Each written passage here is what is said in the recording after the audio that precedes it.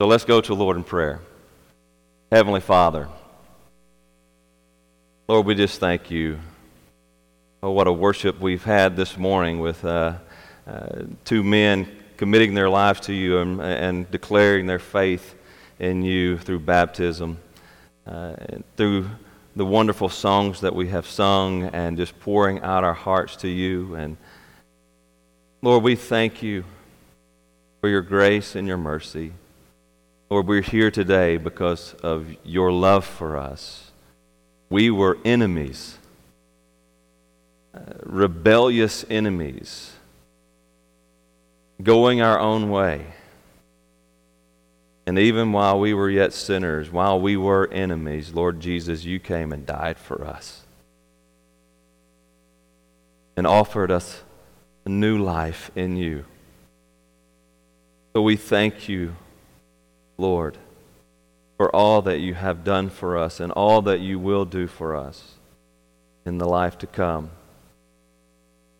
Lord, I pray this morning that our hearts would be open to your word.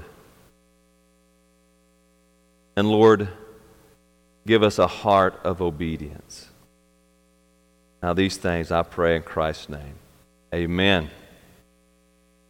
If you have your Bibles with you this morning, turn with me to Psalm 83. Psalm 83, continuing our series in the Summer in the Psalms, Psalm 83. And if you don't have a Bible with you, I invite you to take one of the pew Bibles there in front of you, and it's on page 461 in the pew Bible, 461. And if you don't have a Bible, then we want to invite you to take that pew Bible with you, and that's our gift to you. We want everyone to have a copy of God's Word, so you please take that home with you and read it, and may it bless your life. So Psalm 83, 461 in the pew Bibles. You know, one of the most difficult commands, I think, in Scripture is the command to pray for your enemies. Imagine if your child was, say, a missionary over in the Middle East and got caught up in the ISIS attack that took place over there. Imagine if your child was captured by ISIS and beheaded by Jihad John. Most likely, your first inclination would not be to pray for Jihad John, would it? But yet, Jesus says, pray for your enemies. As Christians, we are to pray for our enemies.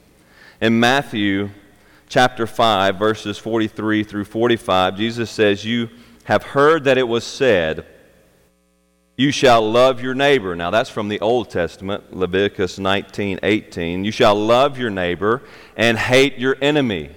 Now that's not in the Old Testament.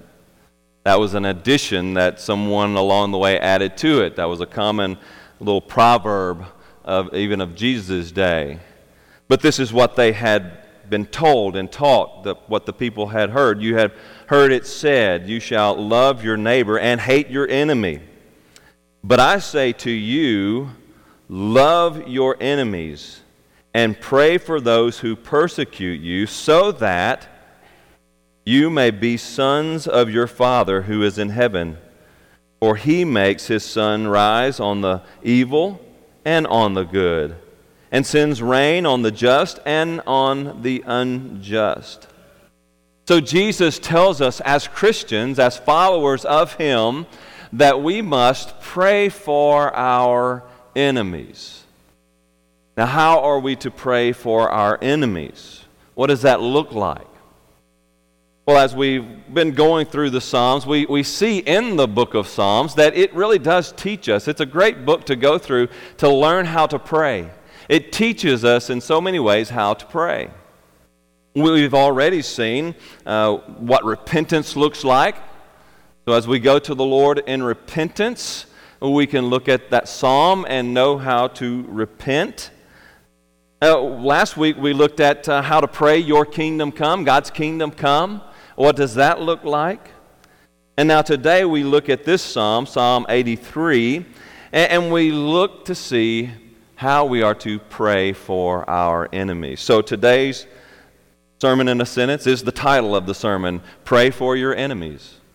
Pray for your enemies. And we're going to see here today in this psalm 3 considerations when praying for your enemies.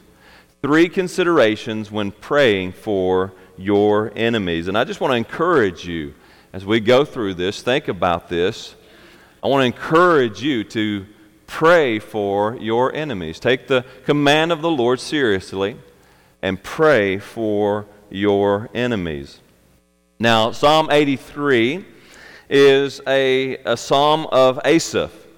Asaph was one of the men that David actually appointed as he was a Levite, and he was appointed as one of the songwriters and the singers in the temple when David, he set up all of that order of worship and all. In his day, he appointed Asaph as one of the chief singers. Now, don't know if this Asaph is that Asaph or not. It became kind of a common name among the singers, kind of like John today, right? Everybody's name's John, just about. I mean, you don't have to look hard to find a John in our culture. Well, Asaph was common among the singers of Israel. So this may be the original Asaph. It may be an Asaph that came later who just kind of took in that position later on. We don't really know. It's hard to tell the context, the absolute context of this psalm. But we can see that it was a time of unrest in Israel. There's enemies that are coming down on Israel, and they're oppressing Israel. And this psalm is a response to that. So here's their enemies coming to oppress them, and Asaph writes this psalm, this song, as a prayer to God to deliver Israel from her enemies. It's what's called an imprecatory psalm. An imprecatory psalm. An imprecatory psalm is one that calls for curses or judgment upon God's enemies. Now, this is difficult for us to understand. When we come to these psalms, and there's about 18 or so in the book of Psalms, but when we come to these, we kind of raise an eyebrow to them because we know Jesus says, pray for your enemies, right? But when we come to these imprecatory psalms, I mean, it's kind of like praying curses down upon their heads. And so we kind of get these mixed messages, or we feel like we're getting these mixed messages when we read these imprecatory psalms. I mean, I confess I did along the way, and it took me a while to really understand these psalms. But as we look at this psalm and we see this call for curses upon the enemies of Israel, we're going to dig into it and we're going to see the motive behind this call for curses, and that's key. Why is the psalmist calling for a curse upon these enemies? And so the motive is key, and we're going to see that, and we need to model our prayers after that. We need that same motive in our own prayers as we pray for our enemies. So we can see here that this teaches us how to pray for our enemies. So if you found your place there, Psalm 83, please stand with me in reverence to the reading of God's holy word. A song, a psalm of Asaph. O God, do not keep silent. Do not hold your peace or be still, O God. For behold, your enemies make an uproar. Those who hate you have raised their heads. They lay crafty plans against your people. They consult together against your treasured ones. They say, come, let us wipe them out as a nation. Let the name of Israel be remembered no more. For they conspire with one accord. Against you they have made a covenant. The tents of Edom and the Ishmaelites, Moab and the Hagrites, Gebal and Ammon and Amalek, Philistia with the inhabitants of Tyre. Asher also has joined them. They are the strong arm of the children of Lot. Do to them as you did to Midian, as to Sisera and Jabin at the river Kishon, who were destroyed at Endor, who became dung for the ground. Make their nobles like Oreb and Zeb, all their princes like Zebah and Zalmunna, who said, let us take possession for ourselves of the pastures of God. O my God, make them like whirling dust, like chaff before the wind.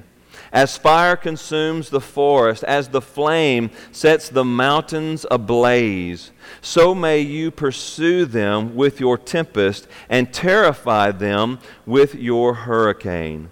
Fill their faces with shame, that they may seek your name, O Lord.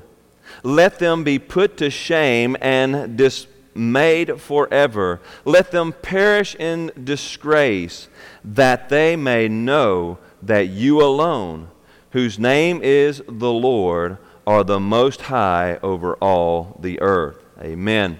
May the Lord add blessings to the reading of His holy, inspired, and inerrant Word. And may He write its eternal truth on all our hearts. And you may be seated. So we see here three considerations when praying for our enemies. First of all, the first consideration here is, you need to properly define your enemy. Properly define your enemy. That's what takes place in the very first part of this psalm. Now we need to understand an enemy here is not a casual opponent, if you will. Right? It's not someone that you have a disagreement with, or maybe your personalities just don't blend well. I mean, I've had those people in my life that our personality just kind of clashed a bit. It's not like we had any animosity towards one another. We just, our personalities clash a bit. It's not a Christian, a fellow Christian, someone who we may have different ideas about things, but we're on the same team, right? We're fellow Christians in the faith, and we're striving and working for God's glory and His kingdom. So we need to be careful that we don't kind of make this broad generalization about who our enemies are and count everyone we have a disagreement with as our enemy, because that's not the case. When we look at this psalm, this psalmist, he clearly defines who the enemy is. First of all, this is an enemy who is an enemy of God. He is an enemy of God. Notice the first two verses there. O God, do not keep silent. Do not hold your peace or be still, O God. For behold, your enemies make an uproar. Those who hate you have raised their heads. You see, these are men and women who hate God. They hate everything about God. They are rebellious. They are sinners. Quite frankly, they were like you and me. At once we were enemies of God, were we not? Before His grace came to save us. But they are enemies of God who can't stand to have God rule and reign over them. They want to overthrow the kingdom of God. These are enemies of God. Second, these are enemies of God's people. This is an enemy of God's people. Look at verses 3 and 4. They lay crafty plans against your people. They consult together against your treasured ones. They say, come, let us wipe them out as a nation. Let the name of Israel be remembered no more. These are true enemies of God's people. They don't just have a general dislike for God's people, they hate God's people. They want to destroy God's people. They would like to rid the world of God's people. I mean, these are people who are after God's chosen people. And so these are those enemies. And he gives some examples there in 5 through 12. Just to name some here. For they conspire with one accord against you. They make a covenant. They covenant together. the tents of Edom and the Ishmaelites, Moab and the Hagrites, Gebal and Ammon and Amalek, Philistia and the inhabitants of Tyre, Asher also. All of these people, these are people who surrounded Israel. And they wanted nothing more than to come in and destroy the Israelites. They wanted to take possession of the land of Israel and destroy the Jews, wipe them off of the face of the earth. Well, they're still surrounded by those same enemies today, are they not? Some of these same bloodlines go back all the way to these people who are named in this text, all of those living around Israel, and their desire, so many of them, they desire to wipe Israel off the map. So these are true enemies. This is not a casual opponent. This is not just someone that we have a disagreement with. These are people who want to wipe God's people off of the face of the earth. And so these are enemies of God and enemies of God's people. And what does the Lord say? Pray for your enemies. He doesn't say go fight them. Although governments go and fight other governments, yes, we understand that and we support that. Because God has given our government the sword to be wielded in battle. But as God's children, as people, we don't desire to kill them. We don't return their animosity and want to wipe them off of the face of the earth. I'll show you, right? Instead, Jesus says, love your enemies and pray for those who persecute you. So we are called to pray for the lost co-worker who hates us and seeks to see our demise. That person who stabbed you in the back and wants to see you fired. You're to pray for them. You're to pray for them. The angry atheist who cursed and ridicules God and curses and ridicules you because of your faith. You're not to curse and ridicule back. You're to pray for them. The radical Muslim, the ISIS leader who wants nothing more than to see you dead. Jesus says, pray for them. Pray for them. Do not curse, but pray for them. So we are to define our enemies. These are enemies of God, enemies of God's people, radical enemies of God, and radical enemies of God's people. And Jesus says, pray for your enemies. So when praying for your enemies, we must first properly define our enemy. Second, we see that you are to pray for your enemy's salvation. You are to pray for your enemy's salvation. As you skip over a little bit here to verse 16.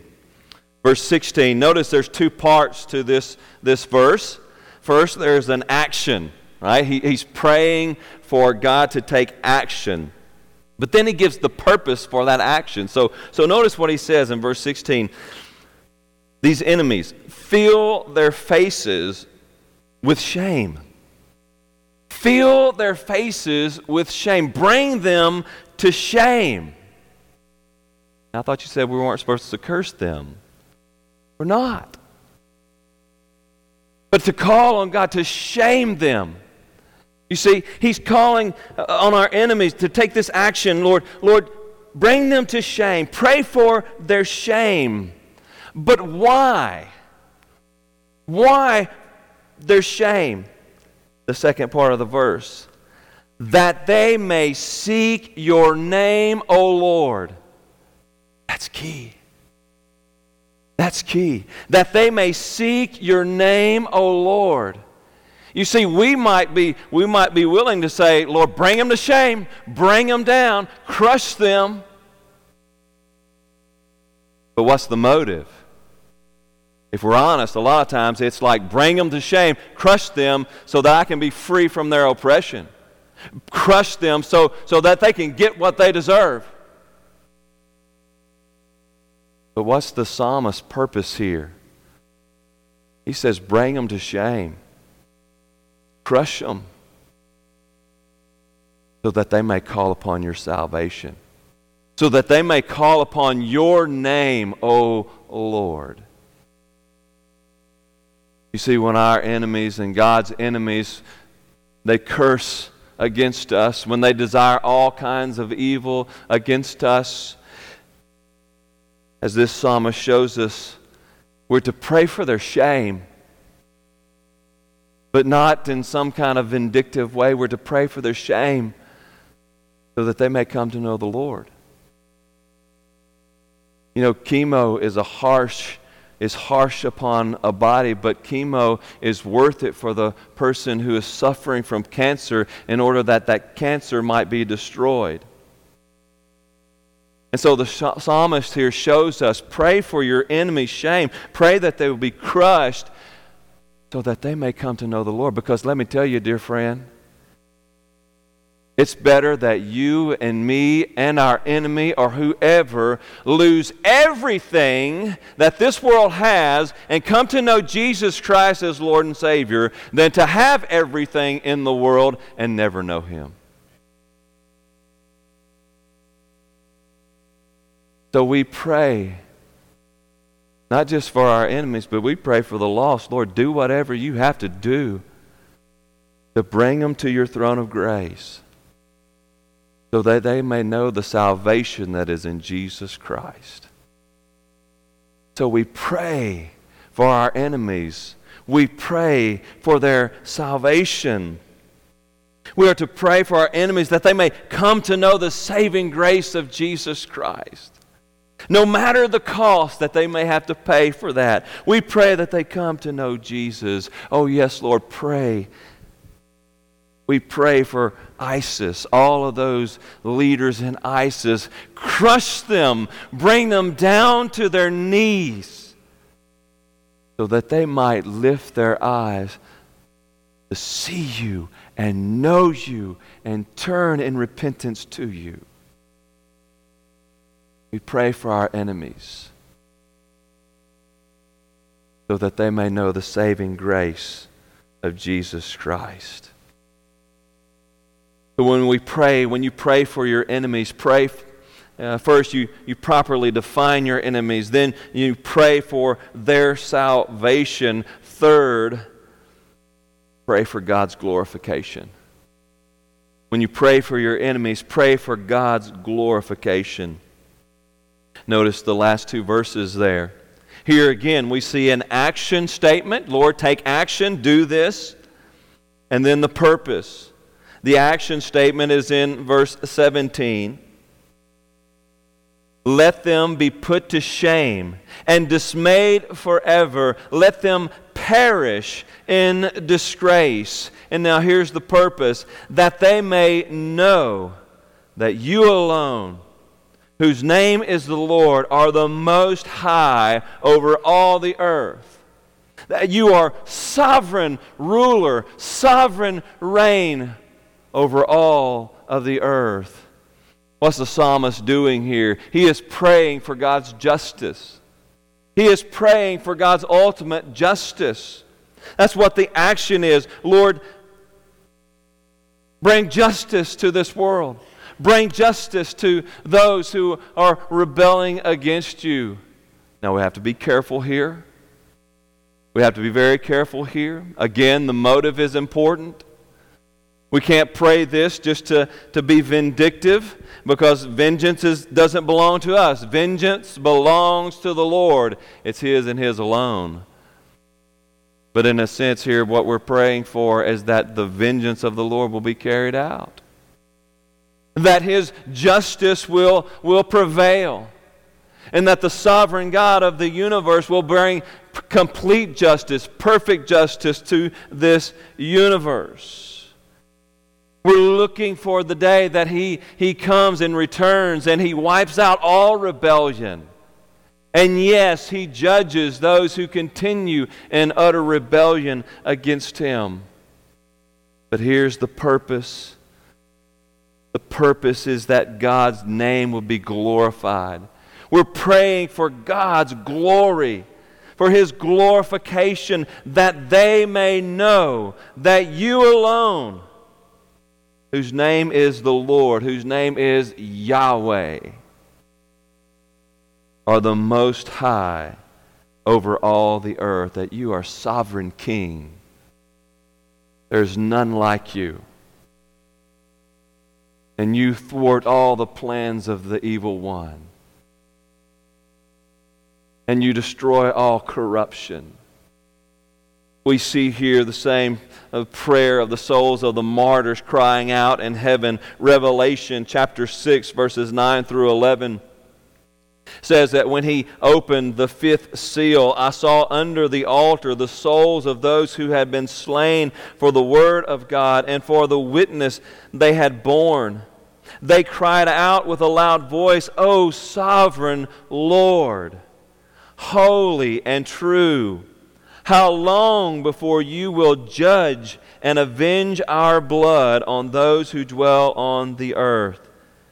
Then they were each given a white robe and told to rest a little longer until the number of their fellow servants and their brothers should be complete, who were to be killed as they themselves had been. You see, we all long for the day that God will bring justice to our world. Even today, it is right and good for us to desire to see justice rule and reign. We support our government who upholds the laws of the land, prayerfully just laws. And they hold up the laws of the land and they bring justice to those who break the laws of the land. God puts that in our hearts. That's something that should be a desire for us. It's a desire of God. God is a just and righteous God, and He wants justice to prevail. So we should desire that even in our day, that the criminal would be brought to justice. Even as we pray for their salvation, we still pray for justice to take place. And even in that, we see in our day that even when we see justice prevail at times, but at other times, we see justice fail, do we not? There's plenty of injustice that goes along in this world. There's plenty of criminals who get away with it. But I want you to know, dear friend, they won't get away for it for eternity. Because one day, Christ Jesus will return. And every rebel against God, everyone who continues in rebellion against the Lord, they will be judged for every sin that they have committed in their lives. And God will deliver justice in the punishment He has laid up for them. But praise be to God that He also provides justice for those who trust in Jesus Christ. Because God is a just God, justice must be handed out. That means every sin that we have sinned against God must be paid for. God says justice must prevail.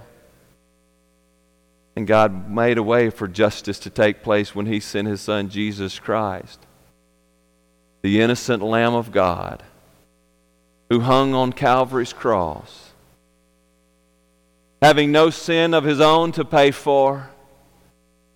He died on the cross for my sin and your sin.